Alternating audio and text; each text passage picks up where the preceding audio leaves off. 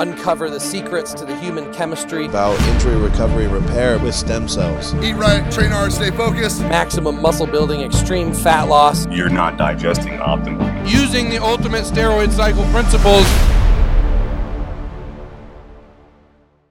Why fit people eat avocados. I'm Dr. Tony Huge, here with Enhanced Athletes Health and Longevity expert and syndicated radio show host, Carrie Nosler. Now, we know that athletes and fit people eat a lot of avocados. If you get a meal plan from a bodybuilding coach, physique or figure coach, it usually has avocado as a healthy source of fats. But is there more to it than just a healthy source of fats? Carrie Nosler explains. Well, yes, and I'm glad you asked that because it is much more involved. But I'll start off with an interesting study that was done in 2016 and published in a journal called Food and Function by researchers at UCLA. What they did is they looked at hamburgers. They say, okay, someone eats a hamburger, what happens? Well, they find out that it raises inflammation markers rather significantly, which is not necessarily bad, and I'll tell you why. But if you added an avocado to that hamburger, guess what? After 4 hours, that marker of inflammation was down by at least 30%. Do you think that's by the same mechanism and reason why we take fish oil to reduce inflammation? Yes and no. The phytonutrients in an avocado there's are more really, than just the oil. Much more. The oil is oleic acid, which is the same thing you find in olive oil. And that's why they used to think olive oil was important. But it's much more than that. It's the phytonutrients, meaning plant chemicals that are left there because of the refining, and the same thing with the avocado. The oil is surrounded by these phytonutrients that act as antioxidants, and that's what's going to eventually bring that inflammation down. After you eat a meal, your body naturally brings up an inflammatory response. It's not bad because through the millennia, when we ate, we brought in things that were good and things that were bad from the environment. So it's your gut that's responding to this by saying, hey, we've got to send up these little killer things that we have in our body called free radicals to get rid of some of this stuff that we don't need. When that happens, it triggered the immune response to help this thing happen. So that was natural.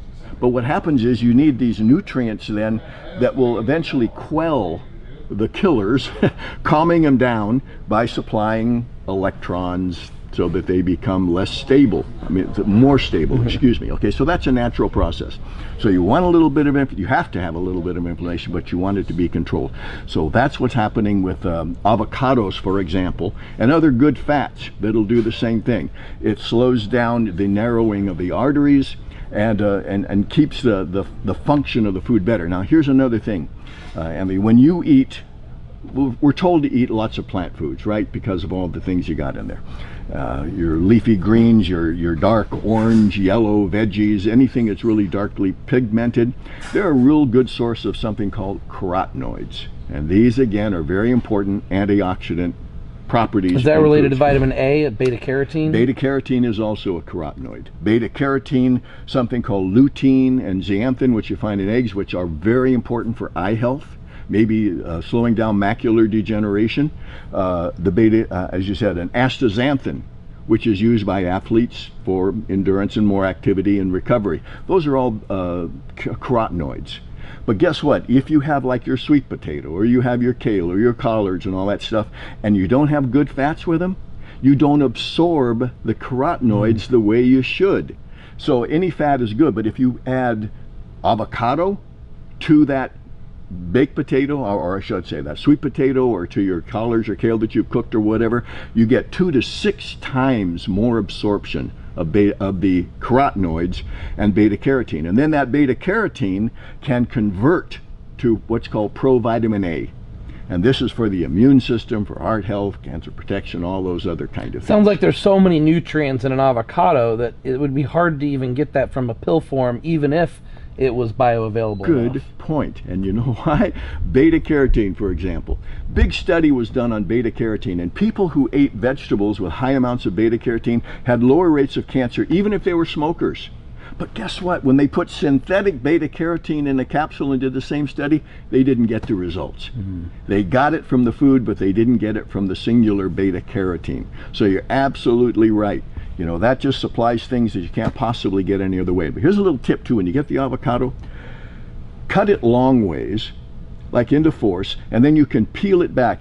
And the reason you want to do that, you want to get the least amount of avocado sticking to the skin, because the closer it is to the skin, the higher the concentration of nutrients. So if that avocado is it's not too ripe, it'll peel right back. Just find which end peels it right, you know, and then add So that my to mom it. had it right, using a spoon to scrape the meat of the avocado right off of the skin. You want it, again, as close to the skin as possible. You'll get all the goodies. And we don't eat the skin of the avocado. There's nothing magical about even the though skin. there does have a lot of the nutrients in there. But here's an interesting thing. You know what those plant chemicals are for? They're not made for us. They're made to protect the plant. They're made to protect it either from insects or to supply food for the seed. And avocado, incidentally, is a fruit, but it's an oiled fruit, just like olives are fruits as well. So I had for lunch asparagus cooked in avocado oil. Wonderful But I oil. can't expect to get all the benefits of avocado just from but the you oil. will I get need the these absorption nutrients. of the carotenoids from the asparagus, you know, because you added that oil to it. Just in general, these green supplements that are out there, do you think they can really capture the nutrients in the same way that They can, but eating the an actual quantity, avocado? it's kind of silly to think. They may give you some equivalent, like a teaspoon of this. They say it's equivalent to such and such. I don't think that part, but I think there's nothing wrong with having a good quality manufactured green supplement. I think those are good. They'll just add to the mix. Yeah. They're not a substitute for having a nice salad or some cooked veggies, you know, with whatever you're doing. Avocados are not available everywhere in the world, so not all of our viewers True. have access to avocado. Can you just think of any Coconut. A coconut would be the close. Coconut oil something would be similar? wonderful. Okay. Yeah, it has a lot of the good fats and the good nutrients in fats. That would be good. All right. Anything else about avocado? No. All right. I learned a lot. I Yeah. love avocados. This gives me a reason. I'm going to Mexico at the end of the week, so guacamole. Well, I'm going to say time. you're going to get a different kind of avocado. Different seasons have different kinds of avocados, different varieties. Some of them will be oilier. Some will be more watery. You know, the Hass avocado is generally considered the primo avocado. It's got like a little bumpy skin, and sometimes in Mexico you're going to find those that have a light green and real smooth. They're still good, but they're more oil, the better. Okay. Now to look for in avocado. I like my avocados like I like my women, lumpy and oily. No. All right, be swell and swole, my friends of freedom, pioneers of human evolution.